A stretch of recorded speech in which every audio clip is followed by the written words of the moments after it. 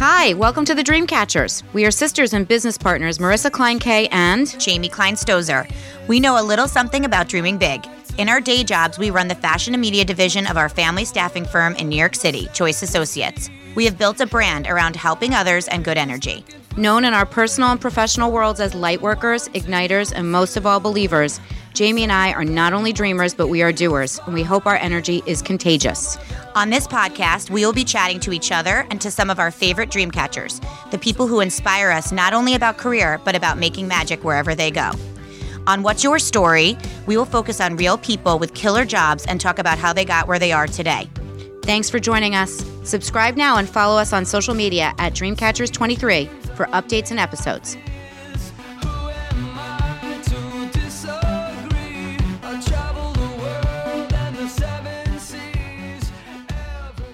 Welcome to the Dreamcatchers. Bola, actually, I'm going to have you introduce yourself in a minute because you say your name so much more nicely than I do. But thank you for being here. Welcome back to everyone listening today. Today is Wednesday, June already. Wow, June 3rd. Crazy. And I was saying right before we came on air, the reason we're a couple minutes late is we were all trying to finish up some sort of either math lesson, reprimand, lunch prep, something right before we were trying to get on this air. In fact, dark secret, I was looking for a new chair for my bed. I'm in my bedroom. That's where I broadcast from. And usually I sit on my son's desk chair and he needed it right now. So I was standing. So at 11:00, I was looking for a folding chair. So anyway, welcome back to the Dreamcatchers, everyone. So happy to be here today. Again, my name is Jamie, my sister Marissa below me. I don't know actually on your screen what you see. And today we are so thrilled to have our guest, who we will have introduce herself in just a moment, but wanted to just quickly introduce the fact of how she got to us today. We just talked a little bit about this offline, but want to say it on air. This is our first guest who has been pitched to us as, I guess, influencers, which is what we're trying to do, micro-influencers, ourselves, to interview by our dear friends at Brand Groupies, Carrie and Lauren. And I actually wanted to just say a quick shout out to Carrie Balog, who, as we've said multiple times over the course of the last year and a half, is the reason we have a podcast. She interviewed us first. That's amazing. And she introduced us to Ming at Shared Universe, which is who does our sound. And that is why we're here. So it is almost very appropriate that our first guest in this new, wave of how we've grown is somebody that she introduced us to. So welcome to you. Hi, Marissa, by the way. Thank you. And would love to have you introduce yourself to our audience.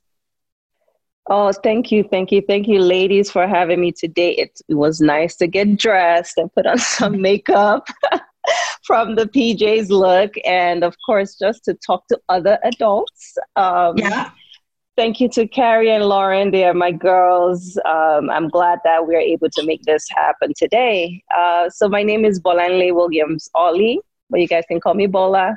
Bola is good. I'm the Chief Financial Officer at Mancini Duffy. So Mancini is an architectural firm, 100-plus-year-old, even though we are in our own phase of, leadership there right now. But it's a historic firm that we're really trying to do great things. We do a lot of stuff with technology right now and how that influences architecture. But for me, I'm more concerned with the money. Aren't we all? Aren't we all? I have to. You just know how to manage it a little better than us, but we're all concerned. We're all concerned about the money. So, but it's been a fun ride, and I guess we'll go into that a little bit later. I also have a slew of things that I do. I'm very interested in, a lot of purpose to impact projects that I have. So I have my nonprofit, which is SheBuildsLives. I'm originally from Nigeria, and so I do a lot of nonprofit work over there with in low-income communities for education. I also crochet when I have time. I crochet and donate items to, NICUs or kids with cancer. So that's the way I give back here in the States. and also for kids back home too. So it's been a fun ride. We've been in existence now 7 years. This is my 7th year, so it's great. And then I have SheBuildsLives, which is my women empowerment collective within the design industry. I started that a year ago. So when I became CFO and moved up into leadership, I really wanted to create space for women within the industry to come talk about anything and everything that will help us make waves in our careers and beyond. So that's SheBuildsLives. I also have REACHNigeria, which is a connector hub between people and causes back home. So one of the things that I found out was that a lot of people wanted to give back to organizations or causes they were interested in, but they didn't necessarily have a place or know where to begin. And so about 4 years ago, I was like, it'd be really cool if I was interested in supporting, mothers or looking to support children in low-income communities in a particular state in Nigeria. And I could go to this one resource and find that. And so we promote causes and community service opportunities, events that you might want to attend, or if you want to give money to resource and find that. And so, am I echoing? Can you hear me, guys? Oh, it's because I'm trying to go on our Facebook Live feed so that in case we get any questions. You'd think after like 15 times of doing this from home, I'd understand how to do that without you hearing yourself. So sorry about that. No problem. Okay, no problem. Yes. So anyways, a bunch of things, and we can go further into it. And I'm a mom of 2. I'm a wife. I love DIY themed parties. So I am currently planning my daughter's mini kindergarten party for 4, just myself, my husband, her and her brother, that I'm going to do a little cute setup. It's lemonade themed. Isn't that appropriate since here we are making lemonade? Yes. I love all that. And honestly, Lauren, actually, when she wrote to us about you, she called you something that Marissa and I pride ourselves on being as well, which is a multi-hyphenate, which I absolutely love that term. And we might have to steal that.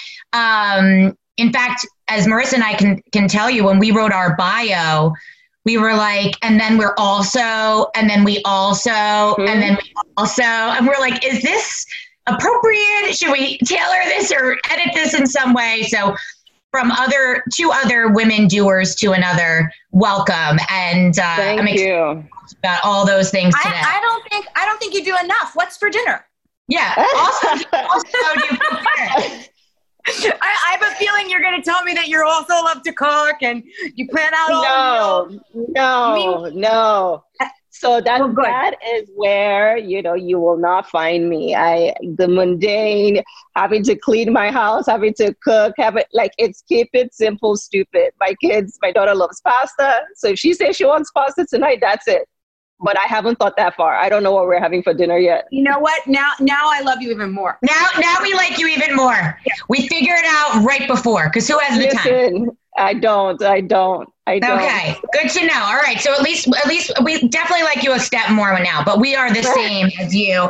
And admittedly, we did our research on you before we spoke, and I saw that you ran several side hustles. I love that, and Marissa and I both are similar and cut from very similar cloth. So likely why the girls at Brand Group B's thought we'd make a good match today to chat.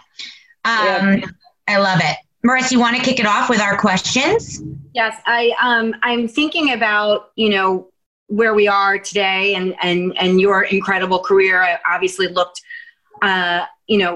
when you're professionally having a conversation with somebody, you can say that you've looked up the person and you've researched them.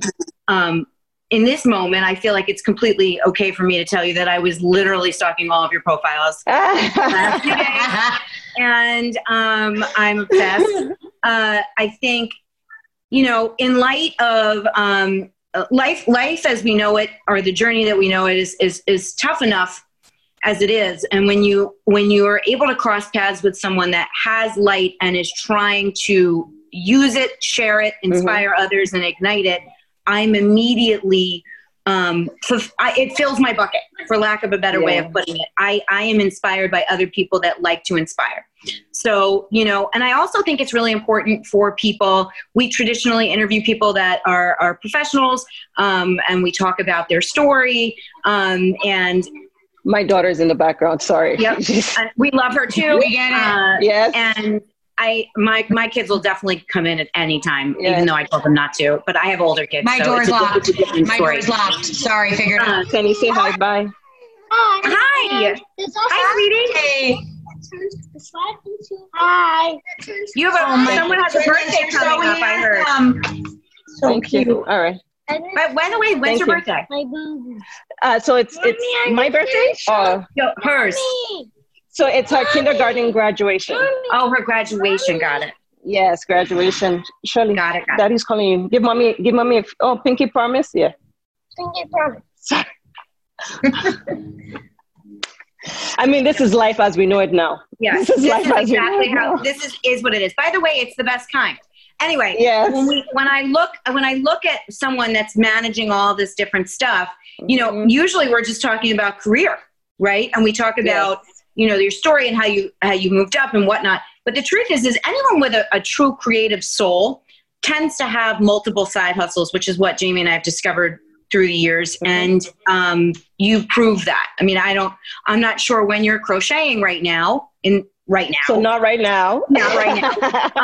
But I think the fact that you are able to service and also have a financial mind, which is the story that we're going to talk about a little bit. And then we can kind of also say, perhaps on the way, you also needed to enrich or fulfill your soul in different ways, which I think is really, really helpful for other people. And I hate to say the words, especially now, but I feel like we're going to come out of where we're at right now. And professionally, there's going to be a lot of opportunity that perhaps was not there before. And maybe everybody else can it would be nice if everybody else could kind of catch up to the other people like me and Jamie and you that have been doing a lot of things. And I don't necessarily do it all gracefully, but it's what I love. The other thing I wanted to say before I dive into your big unpacking of your history and your story is I am trying to sit down and write a piece about how I am in my life, Jamie as well, and I don't want to put words in your mouth, but I think I already am. I am the person. I am the person. If you want something done, you give it to a busy person. Like I am that definition. If you look up that analogy, you're going to see Jamie in my face, like next to the expression. And right now, I am having a lot of trouble with that. And I guess that I should be graceful with it, but I think I wanted to kind of make sure that we talk about how, after we're talking about all the things that you've done, how it feels right now to be doing all of those things. So that's all. Because I need to hear it, is my point. So most importantly, we like to start, just so you know, we have two different arms of our podcast. One, we created these at the beginning of 2019. At the end of 2018, when we first launched, it was just us talking to each other about career and just topics that would come up in the office. And then we started to interview others. And we found that the people that we are kind of targeting, or people who now are targeting us, whoop, whoop, just a little plug for us one more time, are people who are career-minded. And a word that we actually heard yesterday on a LinkedIn webinar that we went to through CEW, which is a cosmetic executive women organization, is called an intrapreneur, which I thought was such a cool word.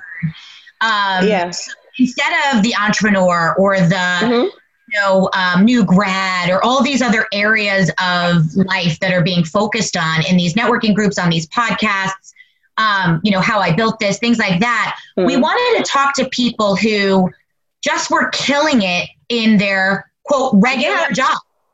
Like not coming up with the biggest, best idea, because guess what? I feel like the media focuses on everybody that's having like a brainwave, What about the rest of us that are just trying to hustle. Totally. Anyway. And so we launched this, and then we this particular arm is called What's Your Story? We also have What's the Word, so that we can talk to those that maybe did start something new or who inspire us also. And we can talk about, how that inspires us. But really the What's Your Story angle is just understanding how you got to where you are. Obviously, as a mom of 2 young children and a successful executive, we love to hear, how you do it all. So as part of that, what we usually start out with is kind of, being that we're dreamers, and the title of our podcast is The Dreamcatchers, we like to talk about what we dreamed of being when we were growing up. So wanted to hear from you, what did you, obviously it sounds like you said that you grew up in Nigeria. Would love to hear, what you wanted to be when you grew up. And I'm guessing a CFO of an architecture design firm wasn't the answer. What you were thinking about. Some of the things you're going to say likely will lead us to kind of making sense of what you do now. So tell us that answer. First of all, I just want to say thank you also for just sharing some more about why you started this. And I feel like I'm at home with my fellow dreamers and doers, right? We're both dreamers, but then we execute, which is the big difference. And I also wanted to just quickly touch base on what you had said. So probably for us, pre-COVID, we were on the go. And you made a comment about people catching up.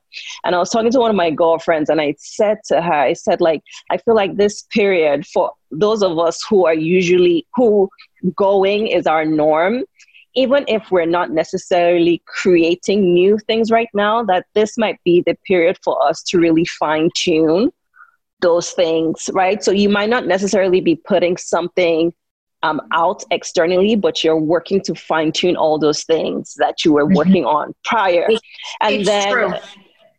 You're right. So yes, there's a slowdown that we might not necessarily be used to, but it's what you said. It's giving people who are also now getting, being inspired, who needed this stillness to come up with new ideas. It's also giving them a chance to catch up or get on their own path. So it's very interesting, right? You see a lot of people who are creating now, or you see people who are quiet, but then they're resting. Necessarily mean they're resting, right?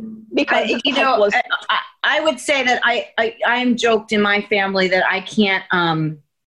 I am difficult because I struggle finding peace and joy sometimes. Because it's like I'm resting and I feel like I should be doing. And then when I'm doing, I feel like I should be resting. So I don't have social FOMO. I have like personal FOMO. Like I don't know what to do first. And I think it is helpful to allow hustlers, right? Or you want to call it like we just move. The grace of saying, I'm still moving. I'm just not moving at the pace that I normally would. And I also am guilty only for me, not in general, but like, I'm happy about it. I feel good about not hustling so much. I needed the stillness. I just hope that I will look back on this chapter, and I'm speaking to anybody else that feels the same way as me. I want to look back on this and know that I actually did rest-ish, and then I did fine-tune-ish. And I will say, I want to hear, considering I think you mentioned before that you grew up elsewhere, I want to tell you that one of my side hustles that I don't talk about that much, but I wrote children's books about what you want to be when you grow up several years ago. And it's my kid's favorite thing that I did. And it's targeted for 5 and 4, which I guess is your kid's age.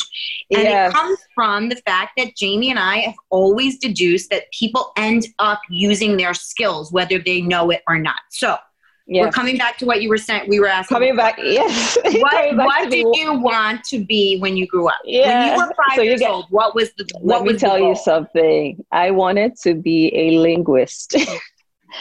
So interesting. I was fascinated with languages when I was little. So I think like that was one of my first memories. I was like, how is it that people speak so many different languages and can understand each other? I wish I could, speak multiple languages. So I was very fascinated with it.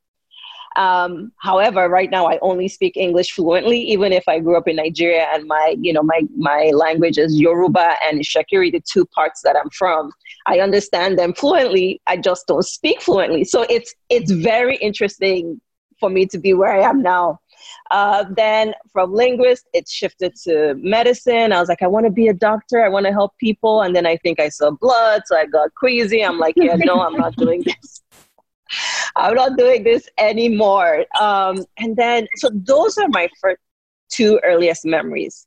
And then, getting into high school. So the way our high school worked back in Nigeria, JS, junior secondary 1 to 3 is 7th through 9th grade here. And once you were done with that, when you're going into 10th grade, they either put you on the science track or on an art creative track. And then they don't ask you necessarily, what do you want to be, but they just look at what you excel in. And one of the things that I've always done excellently at with ease was math. And so clearly they just put me in the science track. Still then, I didn't know what I wanted to be. Finished high school, graduated, and then, of course, my mom, God bless her, she wanted to give me a better opportunity. So my mom went to college here. She went to Rutgers, did her bachelor's and her MBA at Rutgers. So she wanted to provide, good schooling for me. And she's like a certified New Yorker. When she's here, she is never in my house. She's always out on the street. So she wanted me to come She's very she does her own thing, which I like too. So she wanted me to come to school here. So I went to Hunter College. Now, when I was applying, filling out the box, what is your first degree? I was talking to an uncle of mine and I was like, I don't really know what to fill out. What should I do? And he was like, why don't you think about computer engineering? And so, yes, I was like, okay, I'm going to do computer engineering. Got to Hunter, literally, got to Hunter College. Mind you, again, for me, my strong suit then was math, but I was like, who goes to college and studies math? If you study math, you're just going to end up teaching. I don't know if I want to do that. I want to work I want to have a career. So let me do computer engineering. What I did not want to be was an accountant. You know why? Because my mom was an accountant. So I was like, I want to be on a different track than her. I will do engineering. Came here, did engineering, took one semester of physics. And I was like, yeah, nope. No thanks. So you're saying that your math brain was not a physics brain? You're still going to laugh because my final thesis ended up doing something in physics. It is hilarious. My whole path and how everything has woven is hilarious. Maybe my brain at that first semester could not handle physics 101, but I could handle it at a different level from a math perspective. But when I took that physics class and it didn't work out, I know I've kind of fast forwarded from start, but when I took that physics class and I knew it wasn't going to work out, I remember picking up the phone and calling my mom and I was like, listen, I'm not going to do physics anymore. I want to do math, right? This is what I love. This is what I'm good at. I will do a computer science minor, so that's the justification, right? That there's a track. There was a track pass once I graduated. I was like, I want to do computers. I'll do a computer science minor and we'll figure it out. That literally was how I went from linguist to science to math and graduated with a math degree.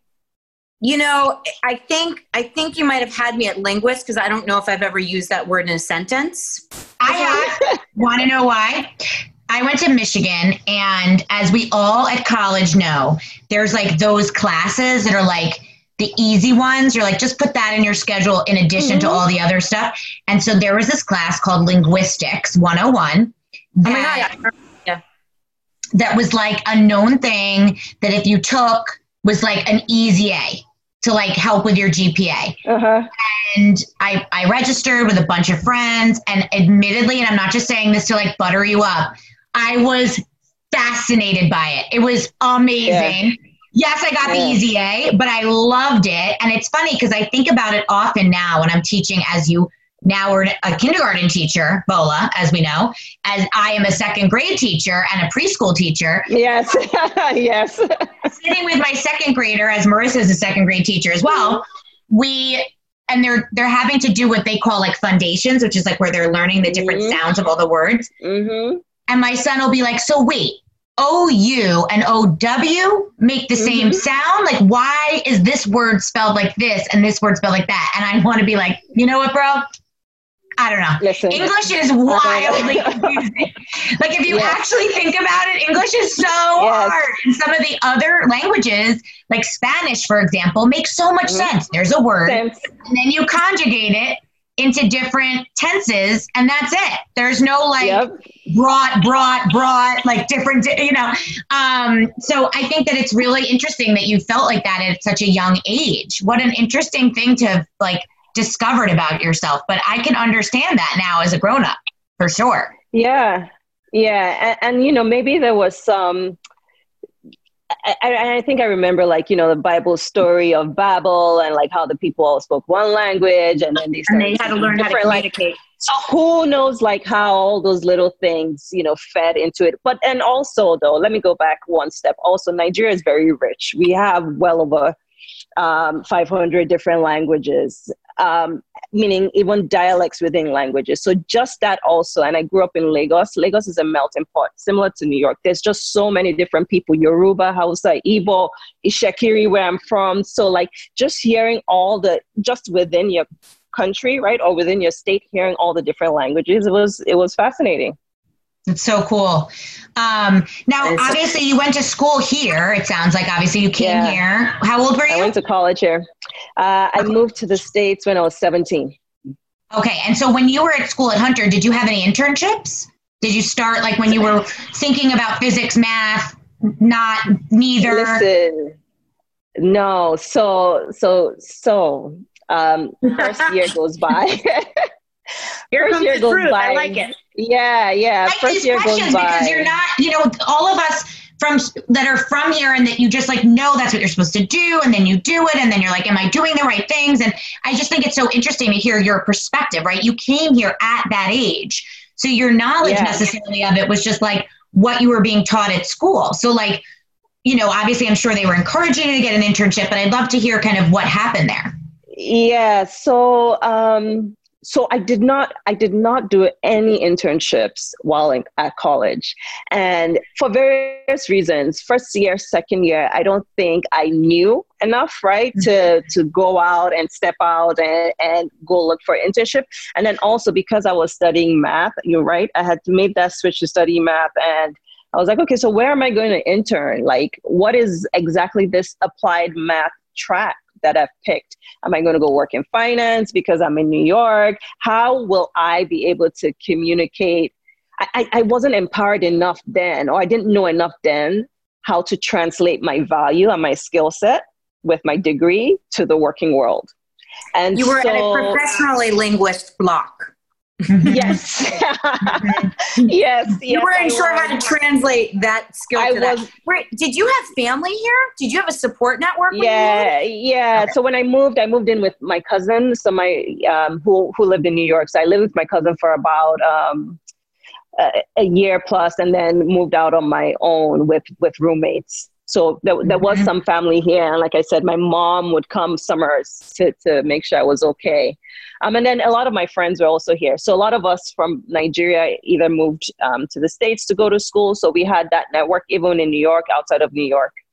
But yeah, back to the internship. So believe it or not, I was shy then. I could not communicate clearly. You know, you would get into a room and you'd just be quiet. You wouldn't speak up.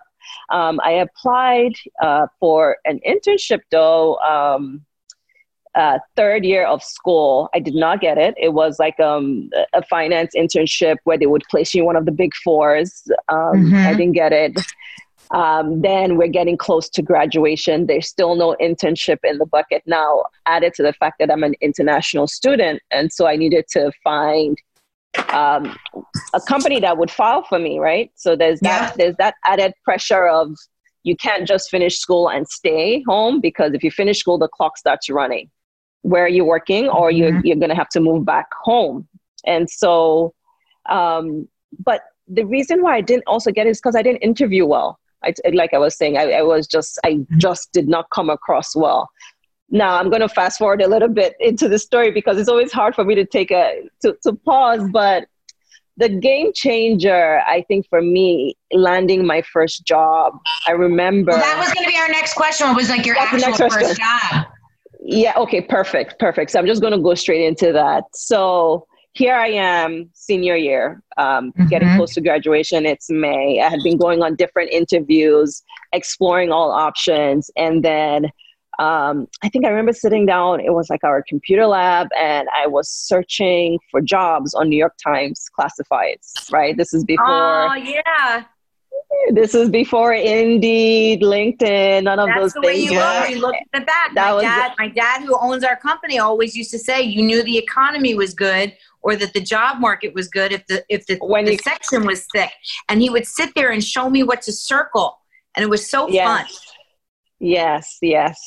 And so I think I was looking at it and I saw this listing for a junior project architect at an architectural firm. Huh.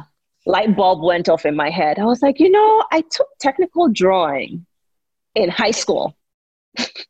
And I was like, it would be interesting to work in this industry. I kind of like that stuff then. I only took it for like a term, but literally that was the trigger. That memory was the trigger for me to saying, let me apply for this job. So then I applied, and we're maybe like 3 weeks out to graduation. And I'm like, you know what, this is it. You have to go in there and you have to be true to yourself. You need to speak about what you've been doing the last 5 years. You need to speak about how that translates to work. Speak about how math helps you think outside the box in terms of approaching problems. Really communicate my value. And so there was just a change. I'm like, these people are not going to take my power from me. I'm not going to not have confidence in this degree that I've chosen to study. It is not easy. You get what I mean, right? Like I was like, I needed to be proud of the work that I had done. So I went in there, and as favor or luck, whatever you want to call it, will have it. The guy sitting across from me studied math when he was in school. And so he was like, oh my goodness, this is a no-brainer, and so we had such a good conversation, right? We vibed and jived very well. I was comfortable. I was like, if it's meant to be, it'll be. I left. And then the next day, I got my offer letter. So I literally graduated like May 31st, and then June 1st, I started work. So while I didn't have any internships then, when I talk to people, talk to seniors or people in college, I'm like, you gotta be confident in what you've set your heart to do. At least for what you know right now, have that confidence. It is it's a game changer. And of course, speak to your value. Like explain the things that you've done. Even if you've not had experience working in a field like me, who didn't have an internship where I could say, well, I tackled this problem and, this was how we resolved it. You're working on complex math problems, right? So you can tackle that and explain how you can bring value to the table. I love your story. I mean, one of the things we, as you might obviously know about us, our day job is running a division of our father's staffing firm, and we speak with new grads and seniors often. In fact, that's likely, often that's our biggest kind of pool of candidates. And we're super passionate about that level. I mean, Marissa and I are both extremely involved in our alma maters, et cetera. And one of the things we talk about so often with them is just having some sort of sense of value, like you said. And I think what's so important is that it's okay if you tripped and fell. It's okay if you didn't have an internship. It's okay as long as you're open-minded. So here you were opening the Times and just like hoping for the best.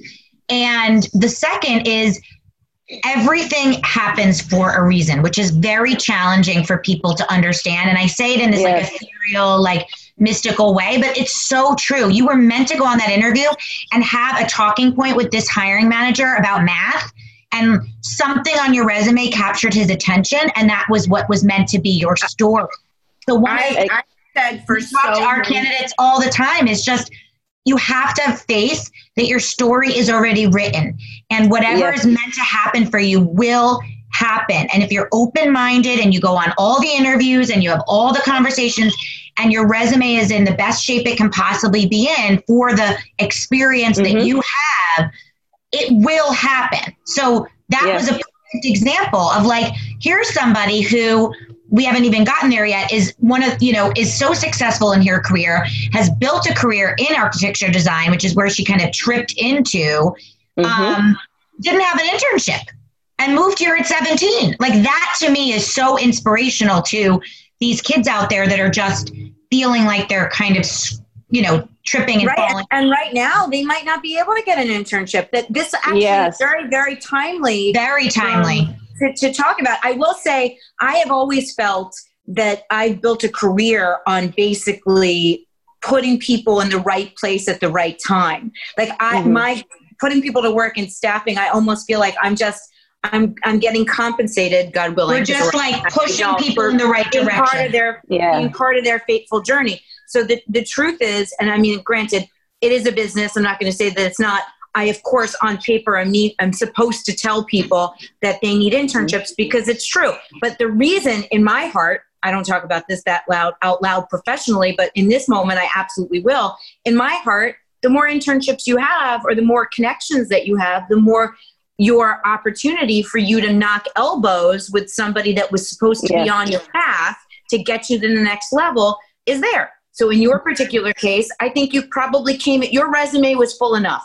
You're a 17-year-old girl living in a country that's not your own, having to navigate on your way. I'm happy to hear that you walked into it and you circled an ad, you went in and you bonded with the guy. And we always say on resumes, there are certain things that you can leave on your resume that could be interesting talking points. Because the truth is when you bond, that's the moment. That's the moment where the interview and the positivity and the confidence, and when it almost unlocks the next step of your future. So now you started. I truly believe that. What firm was that? So that was HLW International. So it's another, another architectural firm. Sorry, I'm just trying to make sure I have my charger. That's always another issue. I have a live podcast where I'm like, how to get down on the ground and redo the thing. So you do you. But while you're looking, I wanted to ask, like, how long were you there? How did you move up the ranks? Tell us a little bit about that. So I was at HLW for 5 years, and really and truly, I always say this, that was my foundation, right? So I graduated in 2007.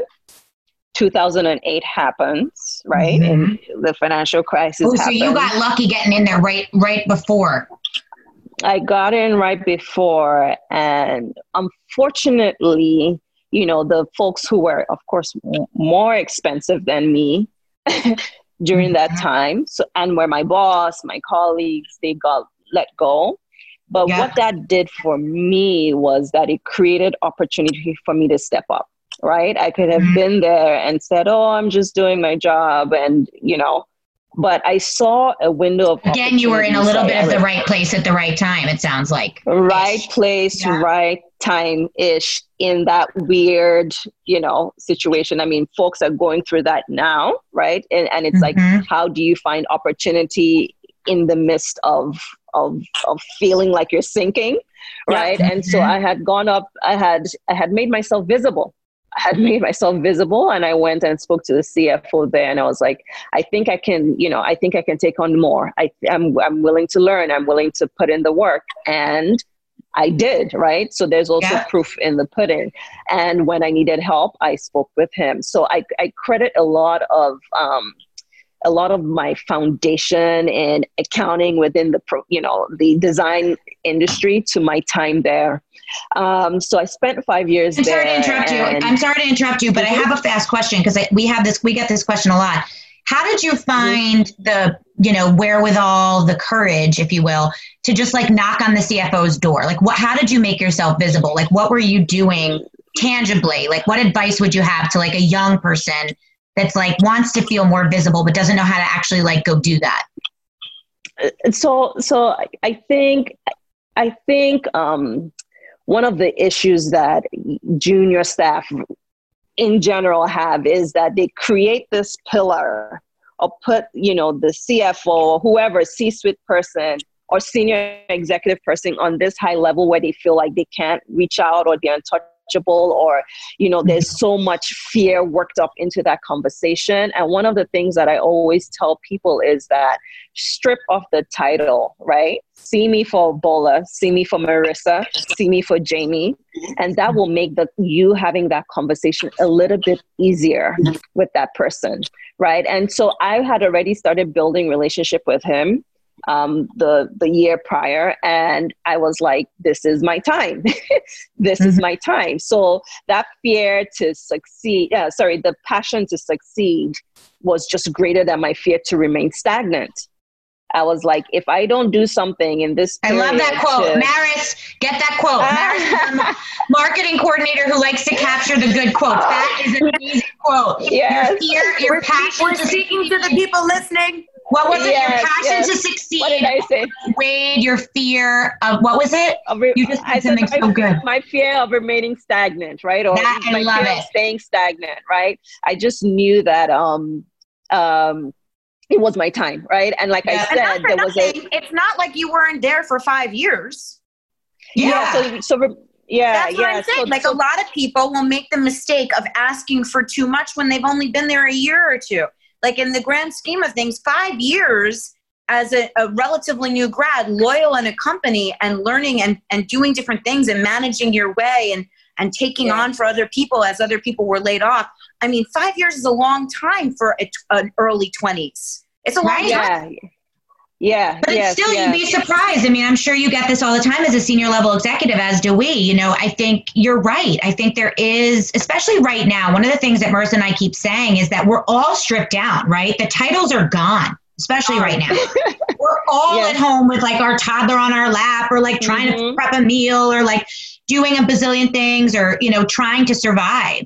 So I think if nothing else, this time has taught us that everyone's just the same. Okay. Like just because you're a few years above me in my career doesn't mean that you're not a human being that I can maybe ask a question.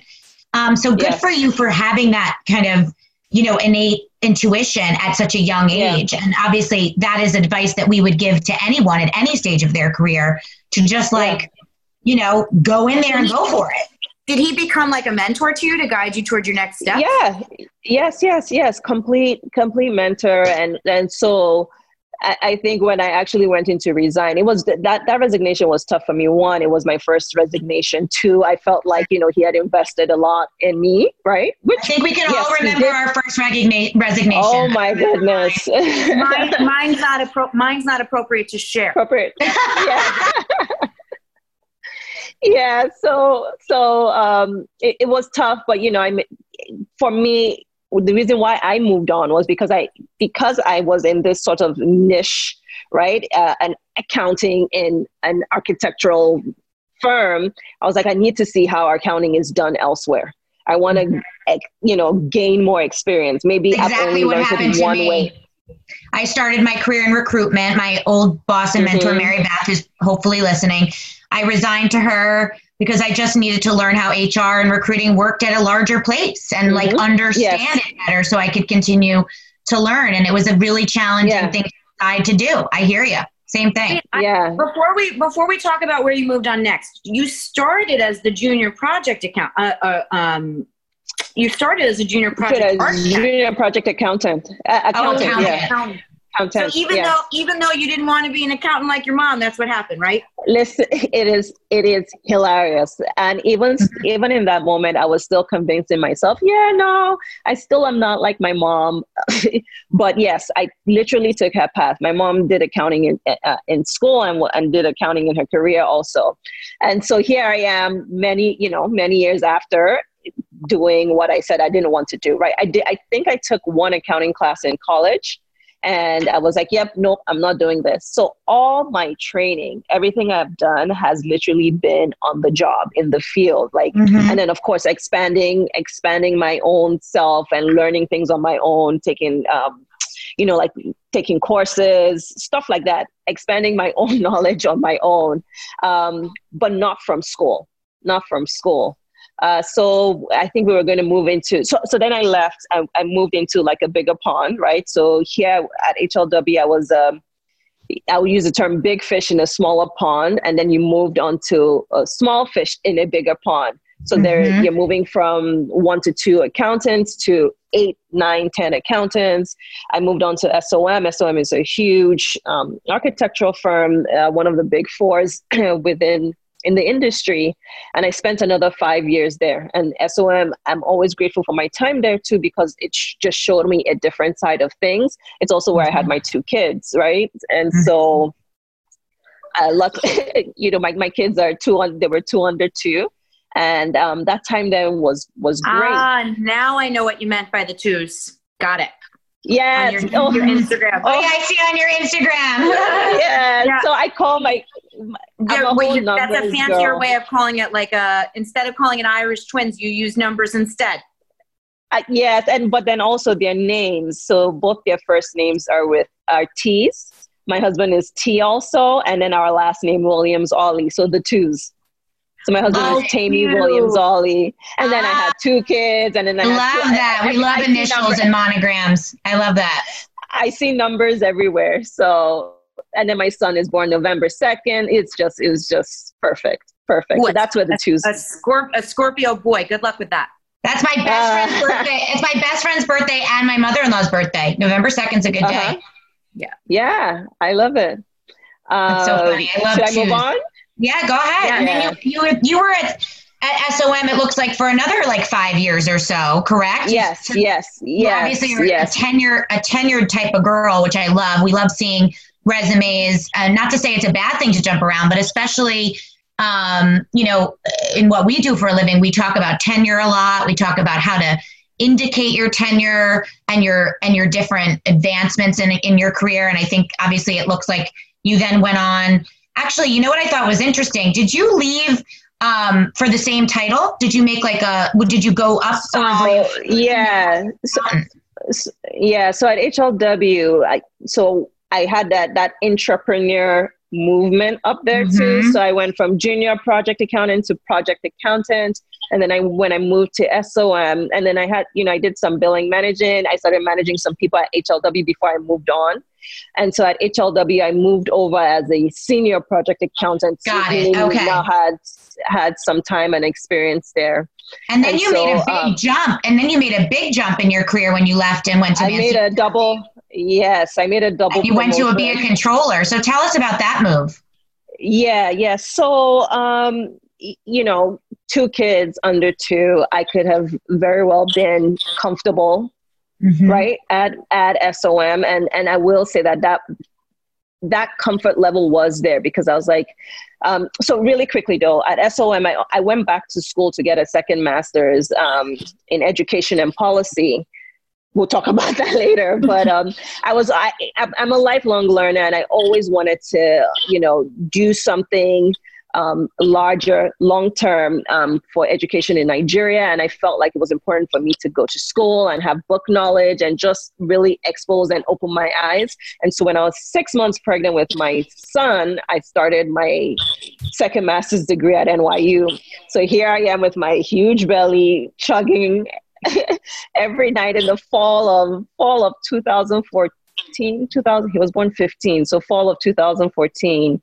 And so that time was interesting, right? So I had 2 kids. I was doing a degree that was different than my current day job. And so while I started feeling uneasy, I was like, you know what, maybe I should just stay at SOM, finish out the degree, have it in my back pocket, don't start looking, because how do you communicate that to a potential employer where you're looking to work in accounting, and they're like, well, but why are you doing education? Are you going to 100%?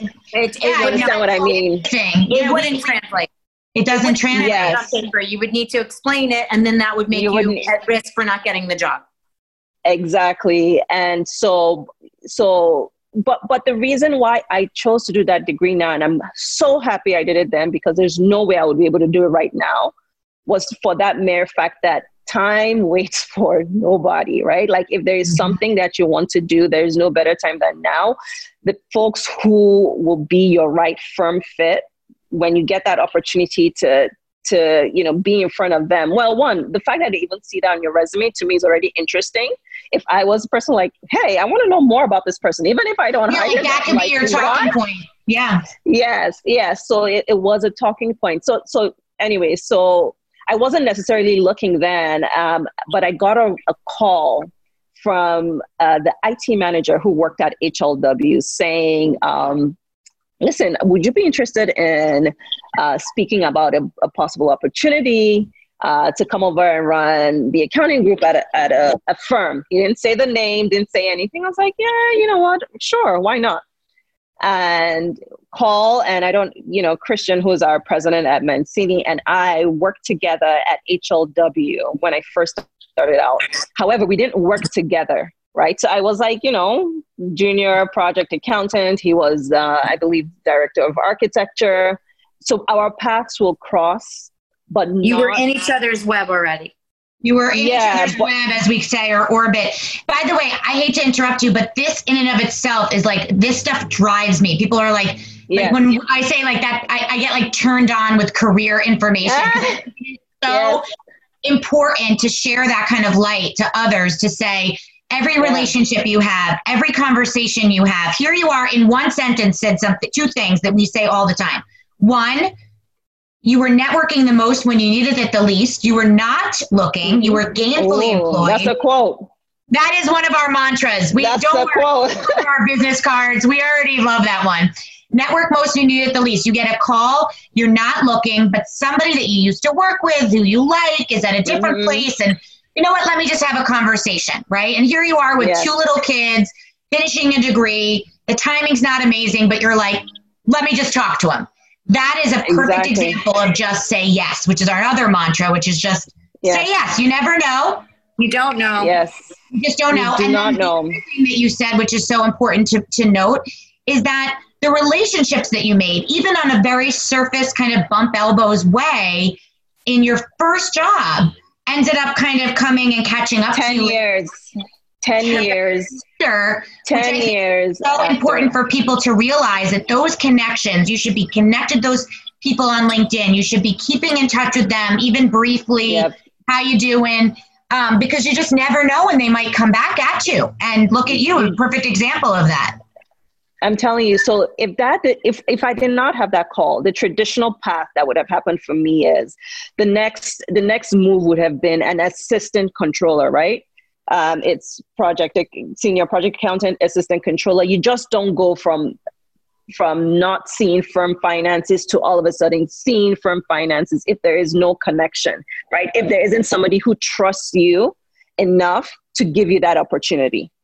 And so, Christian and I go to have lunch, right? So it's not an interview, it's a lunch. And I also treasure that, because that means you see me, even though I'm like, levels in terms of work levels below you, you see me as someone, you value me enough to like say, I'm going to take you to lunch and let's just go talk about it.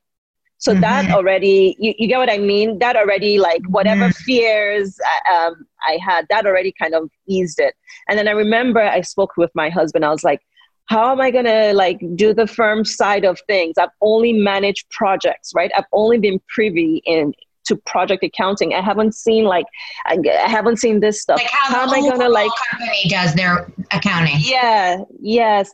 Oh, how am I going to cope with the two kids? Like I had questions. We went into that lunch and every single thing that I brought up, he was like, and so what? Okay, you try it and then you succeed or you don't succeed, but at least you gave it a shot. And usually that's me. So the fact that I was going to hear that from somebody else. Yep. Yeah. And I was like, and then I think I was meant to have maybe, I think I had some health stuff going on. I was meant to have surgery. He was like, yeah, no problem. We'll talk after that. Take care of everything. We will move on your time.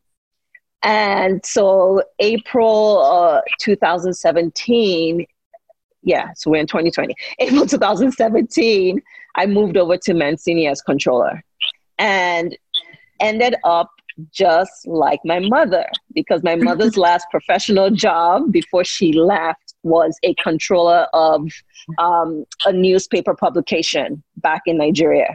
So we're both not in... Bola, you do not have to tell us. Marissa started in beauty. I started in PR. We both work for our dad. We get it. Did not expect to. In fact, if you had asked us if we would have both been like, hell no. And here we are. We together run one of his divisions and now have started this podcast talking about career, which, and as you just saw, we both are so passionate about career. And I think it came from our upbringing. Listen, you can't fight it. It's in your genes. It's in your blood. It's in your genes. It's in your genes. You did that math and it came to you naturally. And maybe the net of this entire career conversation is just listen to your mother. Yeah, right? Just listen. I know what's up. Yes. So, I'd love to shift gears a minute. Obviously, we know where you are now. And by the way, I just wanted to mention, I looked up Mancini Duffy because I had heard of it before and I couldn't remember why. And besides, of course, just, hearing it through Lauren and we've done some work in our past life in staffing and architecture design. We have a few clients in that space. And so maybe I tried to poach somebody one day. I don't know. Before. And it turns out actually our New Jersey headquarters are at Bellworks, which I think was one of their projects. Yeah. Got it. Okay. It may have even been through our relationship with Bellworks, because in addition to some of the work that we do here on our own, we also have partnered with them, which has been such a joy for the last several months. We do a speaker series there called How It Works. Nice. Because by the way, so you did the I believe I saw it. I went on the website. It was the Guardian. The Guardian offices, but also just the whole Bellworks planning. Yeah, the whole, originally. Fascinating. The good news is there's plenty of place to be 6 feet apart there. Plenty. Yes. And we just recently had actually an interview with Ralph Stucker, who is the developer of Bellworks, as well as their design team, Paola and Brooke, who are good friends of ours. And we were just talking, obviously I know you personally didn't design Bellworks, but, I just wanted to mention that and highlight that because we talk about it almost every episode. It's thank God for Bellworks. It really has become our second home here in New Jersey. What a beautiful space. So, kudos to the team there for their work on that building because, we love it there. And it's actually part of our kind of fabric at this point. We do a lot of work with them. So just wanted to insert that. But I also obviously was on the website. Thank you. Yay, to the team. So tell us a little bit. Tell us a little bit about a day-to-day at Mancini. Tell us what you're doing now, or what your career is like now. I know you've gone from controller to a very fancy CFO. All snaps and claps for you. Tell us about your day-to-day, your projects, and then of course, if you want, insert a little bit about what that looks like right now as we are all at home. Yeah, I'd love to hear that. And then I'd also love to just hear how some of those other side hustles were, webbed into your path. But for now, I'd love to just hear quickly, what your day looks like now. Yeah. So, again, fancy title CFO, which is Chief Financial Officer, which means I need to make sure our business is profitable, right? So we are doing great design at profit. I essentially take care of the money. But aside the money aspect, I have an amazing team that helps with, the typical accounting stuff, right? So working with our clients, invoicing our clients for the work, the work that we do, going after collections, forming relationships with the right people, because again, people pay people, they don't pay paper, right? When you send your invoice out. And if you don't have the right relationships in place it's difficult to follow up on things like that. Yes, yes, sure. Yeah. And so, there's the regular accounting month process. But aside that, because of my role, position, and also being part owner at the firm, it's working on our strategic initiatives. Like myself, Christian, Bill, and Scott, this is now our time, right? So I officially joined as part owner last year. They've been owners maybe a couple years now.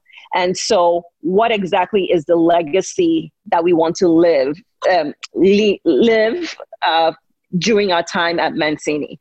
What do we want to be known for? What do we want to be known for in the industry, right? And so when you come into MD, I'm sorry to interrupt you. It was founded in 1915, Marissa. I just was on their website. It's 100 years old, this company. It's amazing. Yes. Fascinating. We thought 40, shout out to my dad. We thought 46 years was a long time to be in business. It is, but 105 years is pretty impressive. It's very impressive, but think about it like it being our year zero, right? Our year one, where we are almost, we take a startup mentality to this historic rich firm, right? So there's lots of relationships, client relationships that have been built that we are now strengthening, as well as diversifying our client portfolio, identifying the kinds of clients we want to work with, really doing a lot of work in tech, right? Like how can we use technology to push design? And so when you walk into the office, you see our design lab, which is our, like our research and development area. But these guys have used a gaming system to develop application to help our day-to-day work. Sorry, 1 second. Shala, are you okay? Water for you and your sister. Oh, so sweet. Thank you. Thank you. Oh, I am downstairs in the living room. And so, a typical day one, of course, is thinking about the things that are happening in the lab, making decisions that will affect how the firm is moving forward, strengthening our relationships with our clients. And so for me, I want to get to know who is working on the projects. Like, I just don't want my team sitting there, like just issuing bills, like actually have an interest in this building that you're billing for. So for example, we're doing a building, we're doing some work in Times Square, and it's like, where are you in that project? What can I learn more about it? Can I go on site? Like, this is how curious I was. This is how I moved up in all the different firms that I worked at SOM. Right. You weren't just worrying about the bills. You wanted to actually be involved in the creative process. Yes, I'm not drawing, I'm not doing anything, but I will ask you questions. That's also how you learn when projects are running into issues or not. Right. And so if I know a bit more about how your project is or what stage your project is in, I can see if it jives with what it's telling me on the numbers. And I can either quickly flag you and say, hey, you're about to run into an issue, or hey, you're doing really well. What are you doing on here? And how can we replicate that on other projects? And so it's doing a lot of analysis. It's, working with our partners. It's doing HR stuff. It can go from anything to like the serious stuff. You get what I mean? I love that. I love how you immerse yourself. Yeah, and it speaks so naturally. I'm in the lab. I was going to say, it speaks so naturally, it sounds like, to your skill set, which is kind of this Jill of all trades. It's kind of who you've always been. You were started as somebody who was interested in language, to somebody who was interested in numbers, to somebody who was interested in helping others, you said at one point, when you wanted to be a doctor. So here you are. Yes, your day job, your title, the bullets on your resume are financial, but you are a leader first and foremost. You are a communicator, a connector, a mentor. And so no wonder these, partners of yours allowed you or encouraged you or invited you to become a part owner, because being a CFO is, like, as most smaller firms-ish, the CFO is oftentimes the CEO, the CHRO, the CCO, the COO. I mean, that's like my dad. You know, our dad is the president, but he's really the CFO and the head of HR and we're about the same size as you. So I understand that concept of being kind of, and Marissa and I run our team that way too.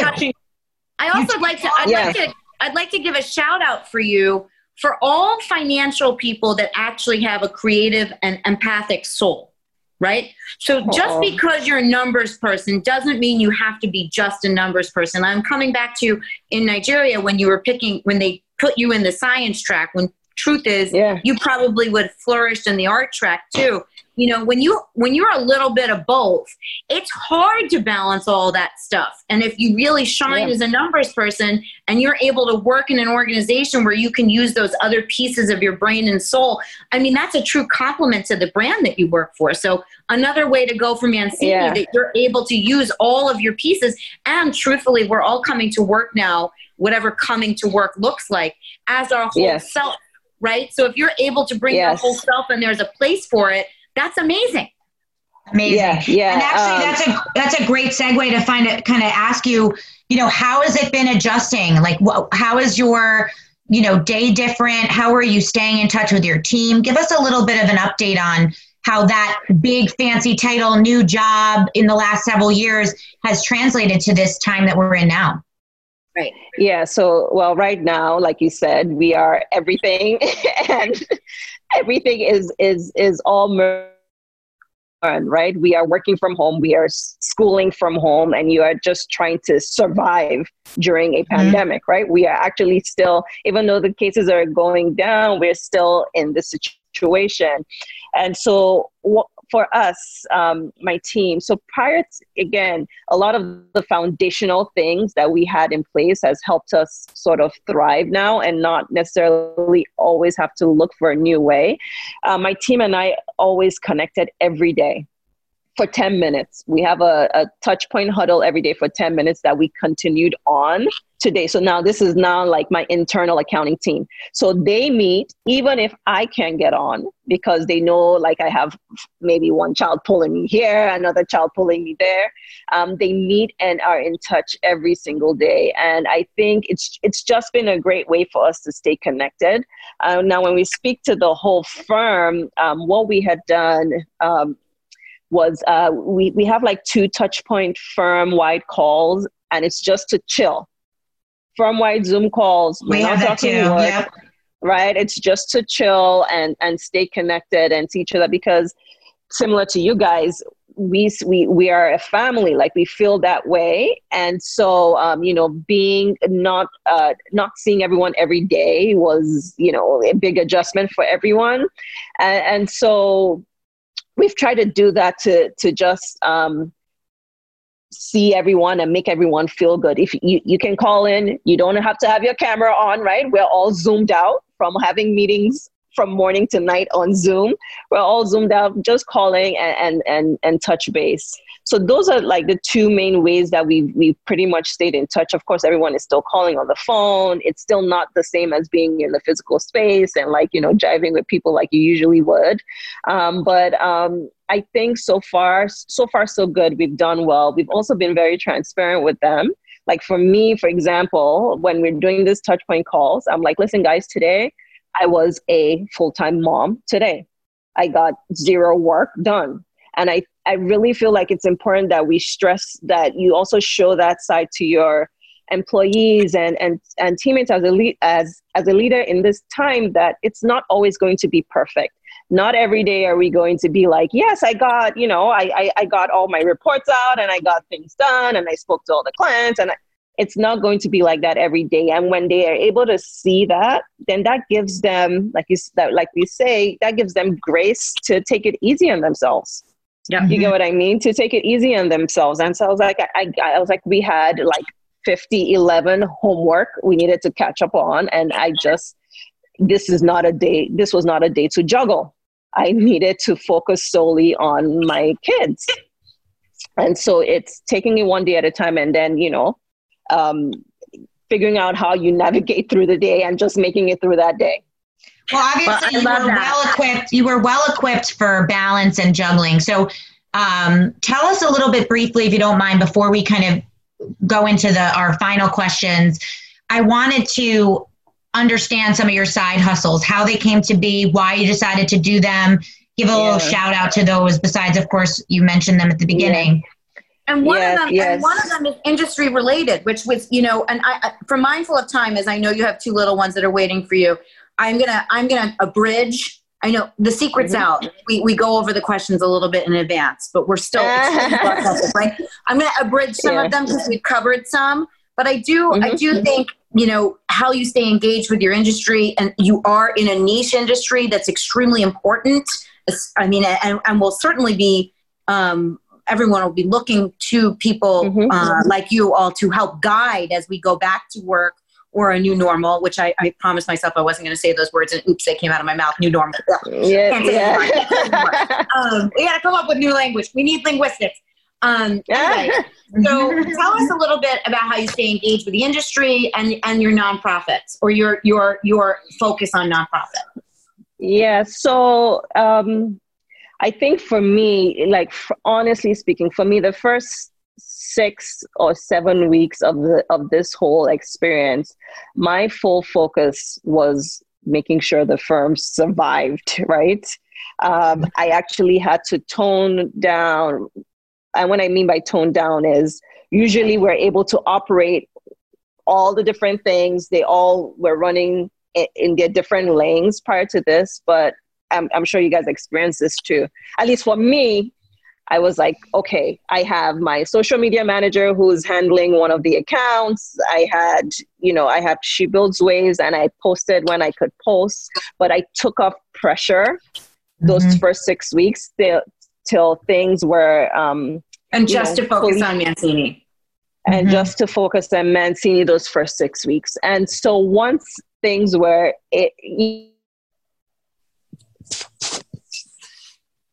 employees and made sure that things were running a little bit more smoother, then I had the mental capacity to start thinking about giving back. And this is something like, you mentioned this, like struggling with, do I rest on this? So, I struggled a lot with, do I rest on SheBuildsLives, which is supposed to be empowering women, but I had to understand that this is not a normal situation, and so once we're able to get through that, then I actually asked for help. I had someone, a friend of mine who works in the industry, I'd asked her, I was like, listen, I'm really thinking about ways that, now that I'm in a better mental space, I want to start, getting people thinking about how to return to work, how to be visible in this period. What do you need to do? Like, let's start getting content back. And that's how I've always that's my secret in terms of running multiple things. It's understanding when to ask for help and putting the right structure in place, right? Putting the right structure in place, then that allows you explore all the different things that you need to do. And so now I have somebody who's also sharing the weight of coming up with content for SheBuildsLives. And, so let me quickly go back. SheBuildsLives, I created it because I wanted, when I was coming up, I didn't feel like, especially as an accountant within the industry, I didn't see space for people like us, right? So a lot of the organizations that exist right now, powerful organizations, focus on the technical staff, right? They are either focusing on the designers or the architects, but what about like the accountant, the HR person, the woman who has been in this role for 20 years? Like, who is watching out for her career, or where's the space for her to feel seen and to also speak about her entrepreneurial track within the industry, an architectural guru who's not actually an architect. Yes, right? It sounds very similar. I'm sure this is probably why Carrie and Lauren thought of us too, is similar to what we're building currently, which we're calling the Dreamcatchers Web, which we were building anyway, just over the course of the years, having conversations with folks like you, meeting folks like Carrie, talking to new grads. Here we were with all of these people that needed help and advice that didn't necessarily fall into certain categories, right? They weren't they weren't an entrepreneur. They weren't a mom returning to work. There's so many organizations focusing on so many different layers, like you said, and you saw a need for this area of your industry that didn't have a home. I love it. Yes. Similar to what we were trying to build right now and what we're building, because I think that you're 100% right. People want connection and they desire a place or a home to do that. And I love that you created that for them. I love that. Yeah. And so, it's for any badass woman within the industry who just wants to have an honest conversation about showing up as her authentic self. Meaning, when I say authentic self, you're true to who you are, and you're not afraid to, you're a multi-hyphenate. You're not afraid to bring that to your workspace. And how do you incorporate that so that it's seen as a positive? It seems like you are a unicorn if you're able to do all these things and still show up at work. It just, and feel like your employers accept you for that. It just makes you a better employee. It's like they actually value, you understand what I mean? Yeah. They actually value everything else that you're interested in. And that's the culture that some of the big firms, I'm sure you had this at SOM, is like, they have business resource groups. They have kind of clubs within the organization because they're so big that they have these opportunities for connection. Like when I was working for CNN, we had a lot of these internal groups, like you name it, you could be part of this little club to connect with others. But if you work for a smaller firm or you want to connect with people that are not necessarily inside your four walls, where do you get to do that? I love that. Yeah. And so I will say, so when I started, there are lots of other small organizations too, and they just supported the efforts that I was trying to do. So we all support each other because you understand what I mean? And so it pains me now that we're in this situation where we can't meet and have these conversations in person. I really miss that connection. So last year we had 4 events. And so it's really thinking of the pivot, right? So how do I pivot this conversation and not lose out on the momentum that we built last year? I really feel like it's important to still hold that space for women to have that conversation. And so we do something called the weekly chats where we've now planned, different topics, motherhood, things that would not necessarily be covered or touched in your work office or workspace, or you've never felt comfortable enough to speak on. Let's start to talk about these things and how they can only just propel you forward in your career. So that's great. So you have that piece of you up and running, and you've leaned on a partner in crime to help you, and you're putting forward content, and you're doing chats. So you're back. You're back in the saddle. So we're back. We're back in business. Love it.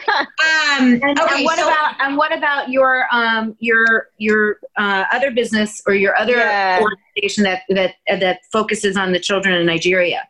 Yeah. So last year. And maybe this is another. I feel like we could be speaking here forever and ever. But I know. Well, I don't want to not give all of your babies a place on the sandbox. Thank you so much.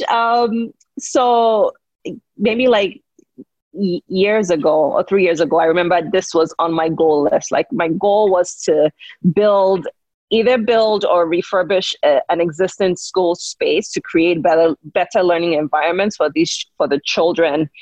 And 5 years ago, I had done my very first school project for a local community called Makoko. Makoko is on water in Lagos, but their children, their children are amazing. They grow up, they're expert swimmers, but, they don't have good education. So I'd done my very first project there. And randomly or not, last September, the principal of the school had reached out to me, letting me know that the building was sinking. And so I was like, okay, we're going to build a new school.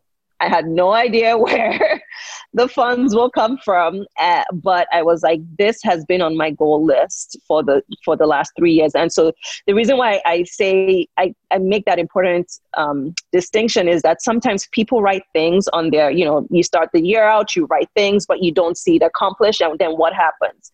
if you don't accomplish it in that year, does that mean that's the end of the dream? Or will it come back later? And so it was just always in the back of my mind. And last year, some way, somehow, before the end of 2019, we had our school built. And so the students almost started going back, and then COVID happened. Oh, God. Well, and I'm guessing you haven't gotten to visit it. But that's okay. No, it's You'll completely visit okay. And they'll go back. I'll visit and they'll go back. But however, we had to pivot there. And so, and even this conversation happens here, right? So for children in low-income communities who do not have access to data, who don't have a laptop, how do you then help those children get some sort of education during this period? And so I had been thinking about, our kids at the school. How can we how can we help them in this time? The first couple of weeks, they had no connection to school, nothing. There were lots of virtual programs popping up. And then I got the idea, I saw a post about a radio school. And I was like, radios are, so they're actually, the state is actually broadcasting lessons for different, grades through the radio. And so my fundraiser was,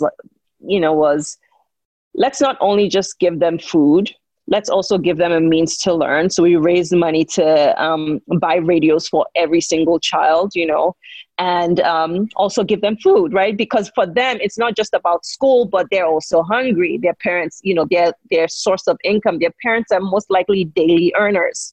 They don't have the opportunity to go to a job where they know for sure they're going to get paid in 2 weeks. They earn daily.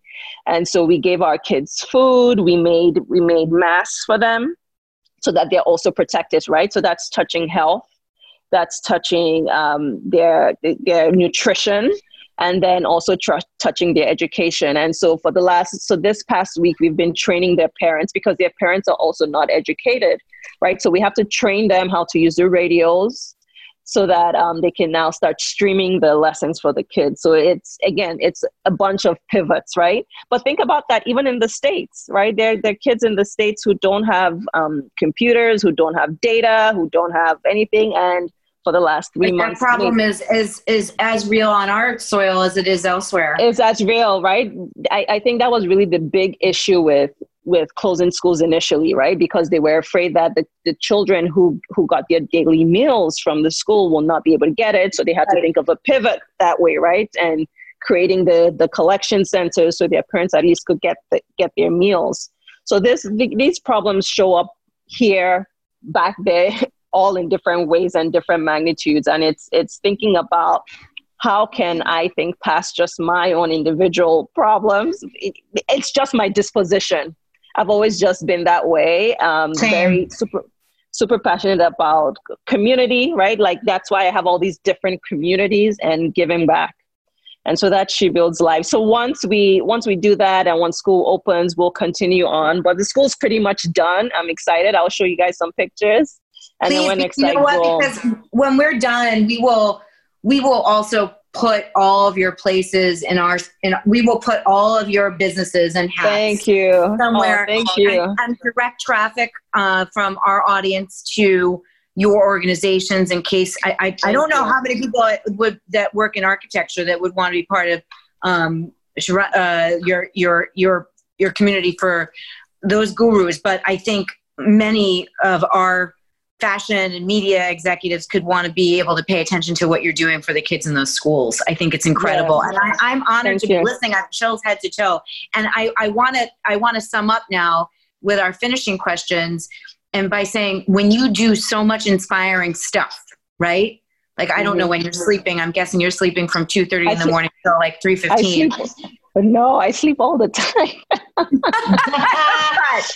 Fine. You're probably not. Then you're not reading. You're probably not watching any shows or reading any books, though. No, but I listen to a lot of podcasts. So. Okay. You're getting in your content somehow. What do you do to stay inspired yourself? Like, what do you do for you so that you can? Yeah. What's your oxygen mask? So my oxygen mask, as you guys might have also maybe seen, is working out, right? And it's so important to give to yourself first. And for me, I'm a morning person, so I wake up dumb early. And I'm also a Christian. And so I do a lot of morning devotion, silent time before all the noise, and not just noise from my home, but from work, from, everyone who you might have to give things to. Maybe noise is not a good word, but you guys get what I mean. One of my favorites. We use that word often. Blocking out the noise. Yeah. And so, my typical morning will be me waking up, either doing one of my devotionals. If I'm feeling anxious or whatever, I'm reading something that helps with that. And then fortunately, my husband set up our gym in our garage, so I don't have to go to the gym. The gym is downstairs. I go downstairs and I work out. And so that, for me, carving out that piece is vital to just staying sane. And that also, I was saying it to my husband, even during this COVID period, I was like, when I work out in the mornings, just the fact that I've accomplished one thing, if the whole day doesn't go as smoothly, right? I'm chasing my daughter to checked off. At least that one thing just makes me a bit more patient. I'm not as on edge. I'm not as, and I understand that it might not happen every day, but the days that it does happen, where I'm able to do a workout uninterrupted, I cherish them. And so, so that's one of the ways that I give to myself. I also, my other creative outlet, like I said, again, is parties. I like to create stuff. And so, I enjoy planning my daughter's kindergarten graduation with her, the anticipation. That's my outlet too. So doing things like that are fun for me, right? Or going on family vacation where it's just the four of us, pick up and go. So we were fortunate to get a trip to Antigua in February, just before all of this happened. And so at least we had that for the kids and for my husband and for myself. And so, that's my way. I also like coffee, ice cream. So that's my other way too. Oh my God, me too. Us too. That's our favorite. My favorite is coffee. No one says that. Oh, That's really? Hilarious. Wait, so now I have a lot of things I need to ask. Okay, so now first of all, are you based out in the New Jersey office or the New York office? No, New York office. Okay. New York office, yeah. And you do you live in the city or no? I live in Jersey. Garage. You live in Jersey. You're a Jersey girl like us. Yeah. Yep. Where in Jersey are you? I'm in Rahway. Okay. So closer to this city than us. I was asking because I wasn't quite sure where I could put a coffee ice cream segue there. I don't know where that is. There is is that by Rutgers? No. Okay. No. Never mind. So Rahway is by Clark, Westfield, Union. Oh, okay. Got it. Oh, Marissa was about to shout out Thomas Sweets. That's what she was about to say. I was, because the only other which is an amazing ice cream place. The only other flavor that I love other than coffee ice cream is this chocolate chip cookie dough ice cream, which is not the taste of the ice cream is chocolate chip cookie dough when they have it at this place called Crazy. It doesn't have cookie dough in it. It's just the actual flavor tastes like cookie dough. Oh, so then that means and it's the only thing that rivals coffee in life. So it would be worth me sharing. Anyways, so speaking of, now that I know you're a Jersey girl, we talked about what inspires you. I'm very excited out of all the things that you said that you're a coffee ice cream lover. Yes, that's the best. I'm going to ask you two more things, okay? No pressure. Do you have a mantra? And hold on, in case you want to close with that, is there any place local or any business that you'd like to shout out right now that's made your life and your kids' life or your family's life better, enriched? I'm a big believer, Jamie and I are big believers in showcasing or bullhorning anybody that's doing a good job right now. And if there's anybody you want to shout out, share. Yeah. So my mantra is just do it. Whatever it is. Did you come up with that on your own? Listen. we won't tell them. It's fine. It's so good. You're right. It really is so good. Whatever we just don't know tomorrow, right? And whatever it is you want to explore, just do it. Because I feel like when you don't, then that's why I do so many things. At least when you try so many things, or when you try things, you get to know what you like and you can do more of that. Or you get to say, okay, this is not really in my wheelboat. I should leave it for other people. Or you see, okay, maybe I don't want to do that, but I want to invest in it, right? There's just so many things you can learn from just doing it. And also, if you want to do just one thing, that's fine. It's okay. I feel like sometimes people look at people like us and maybe, rather than take inspiration, they feel pressured. And no, not everybody is built that way, right? We can probably handle multiple things at the same time. Maybe we process things faster. We execute faster, right? We make decisions faster. But not everybody is built that way. So whatever your lane is, just stay there and enjoy it and give it your best shot. So I know that's not a mantra. I 100% agree. I think that's really good advice. And I think people often say to me, as I'm sure they do to you, like, I don't know how you do it all. Like, you must be insane. Do you sleep? Like similar to what we just said to you. And it's so funny because we are those people and we still say it. And I think exactly what you just said, choose your lane and stay there. So for me personally, my lane has multiple highways, right? Yeah. I have a multi-lane highway going on, like 5 lanes of a highway, but I'm still in my one lane of just doing all those things and progressing them forward. But if your lane only has, or if your highway only has one lane, you're just you're a side street. I like this analogy, by the way. You're a side street. Just stay in your lane and do it well and do it, with 100%. Well, there's always a reason for a side street, right? Sometimes you just need to get off the highway.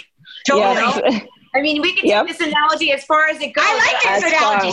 Sometimes you have to have a detour. Sometimes you have to close a lane because the lane is busy. But no, I 100% agree with you. Just do it as a really good mantra. I like it a lot. Important. It is important to invoke grace, even for those of us that, do a lot of things and I'm not managing it as well as I normally would. To hear from someone else saying, by the way, it's okay. Like, I need to hear that too, or say to somebody. Or asking for help. I think asking for help is such a good message. Brilliant thing for you to say. That's my tragic flaw. We ourselves just asked for additional help this week professionally. Oh, that's great.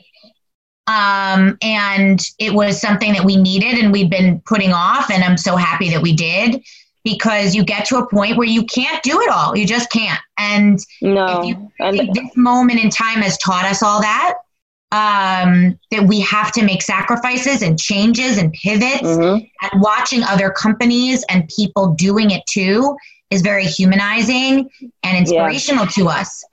Speaking of, did you have a place or a company or something that you wanted to share? I'm going to shout out a couple of my favorite online folks. One, I have a girlfriend who runs Grace to Parent. Her handle is @Grace2Parent, and she helps parents, live in grace, right? While you're parenting. Like, don't be so hard on yourself. Oh my God, I love that. And I'm going to it now. And the reason why I wanted to highlight her, especially in this period, right? It just says it in her name, right? So take it easy on yourself. You're not going to have it perfect all the time. And she gives like great ideas, tips. She has a free no shout parenting challenge, 21 days. She helped failed her. already today. Can we start tomorrow? Today I already failed. Yes, we failed. I tell her, I'm like, Remy, I don't know how you do it, but that's why I go to her page, because the moment where things are about to go left, I'm like, let me check Remy's page. Maybe she's posted something that will help tone down my anxiety level, my frustration level.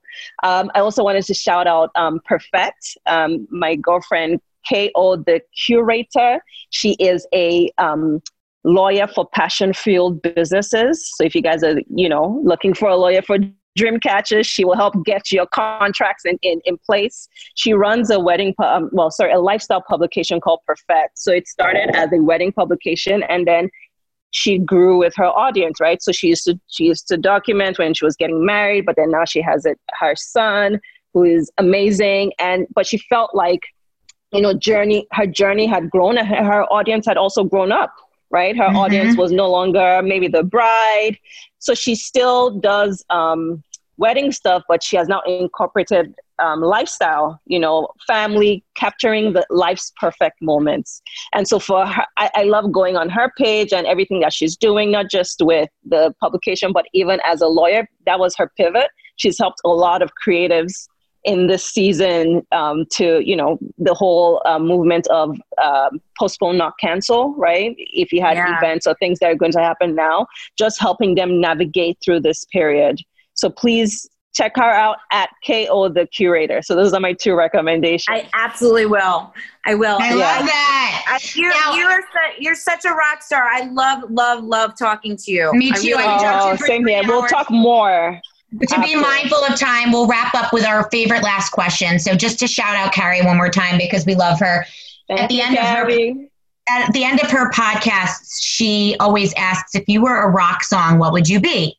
And we don't have to ask you that one, because we didn't prep you with that one, although it's a good question. It is such a good question. It inspired us, actually, to come up with our version of that. We have a couple, but we'll just ask you one, because I think it's very timely right now. One of our favorites is talking about travel. Obviously, it sounds like you love to travel and go away with your family. And being that we're all in this space of time right now where we can't go anywhere, we usually ask, is there somewhere that you would love to A, travel alone, B, travel with a partner? I think we lost Marissa. And C, travel with your best friend. We lost you for a second, Marissa? Sorry, my phone rang and we forgot that I was on my phone this whole time. Whoops. Right. So where would you go? Where would you go alone, with your husband, and then with your with your family, and then with your best friend? If you could go anywhere in the world. If I could go anywhere in the world alone today, it would be actually to somewhere in Europe, like Italy, somewhere to go see beautiful structures, of Paris. My husband never wants to go because of the kids' ages right now. And so he's like, we're not going anywhere where we need to walk everywhere. So I would do that alone, just go get lost in a city, in a European city. If I was going somewhere with with my partner, we would be going to the U.S. Virgin Islands. Me too. There's a Kimpton I want to stay at, and I feel like it's the one there. So yes, we would be on an island, adults only, no kids. And then with my best friend, we want to go. So my best friend, her name is Nosa. Shout out to Nosa. We've been best friends since we were 10. We ended up at Hunter College together, not planned. That's a story for another day. I love that. From Nigeria. And I think we wanted to explore Asia.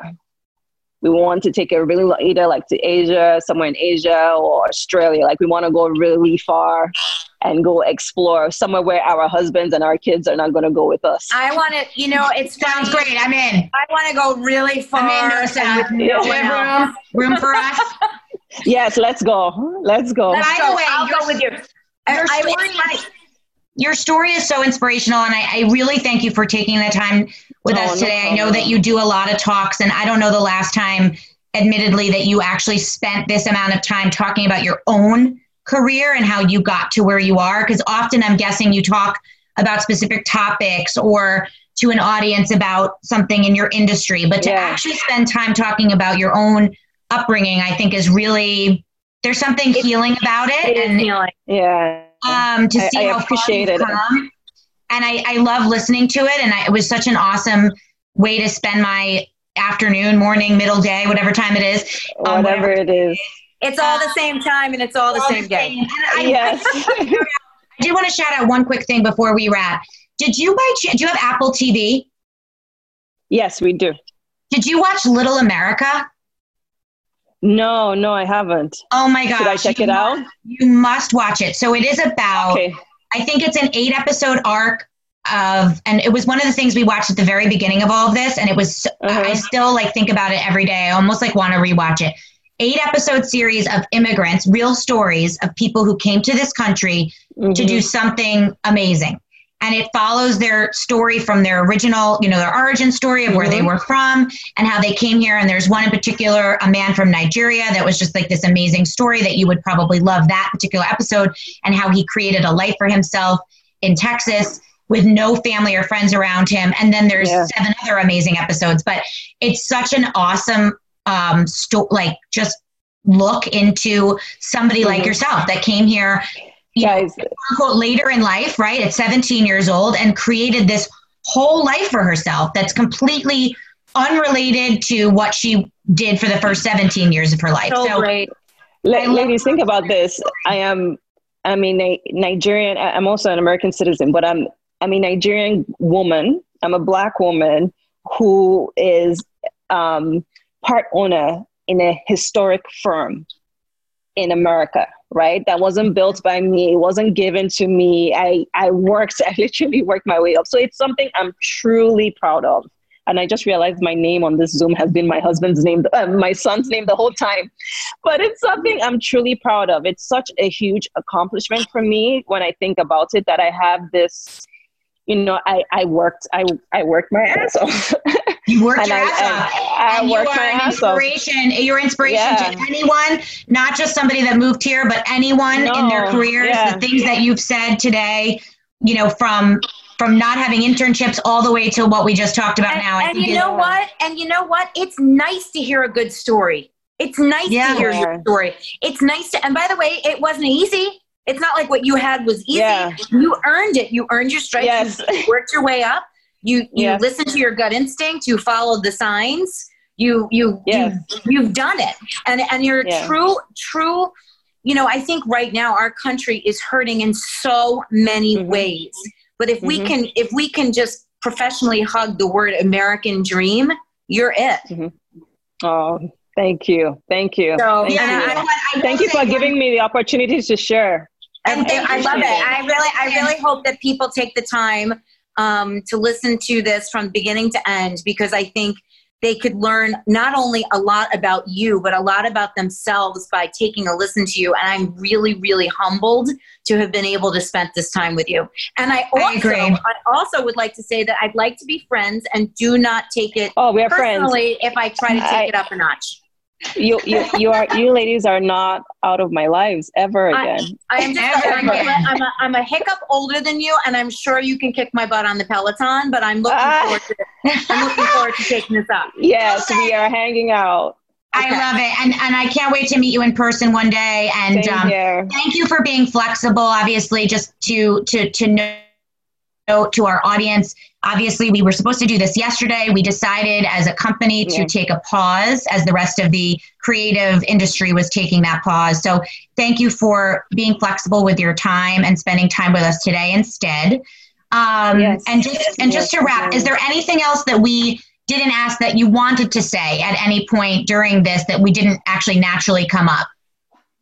No, I think we had such a good conversation. I'm just so glad. It's just refreshing to do this. So thank you, ladies. I really appreciate this. Thank you so much. Thank you to Ming and to Shared Universe for capturing all of this. Ladies. Thank you to our audience, and we will see you very soon, we hope.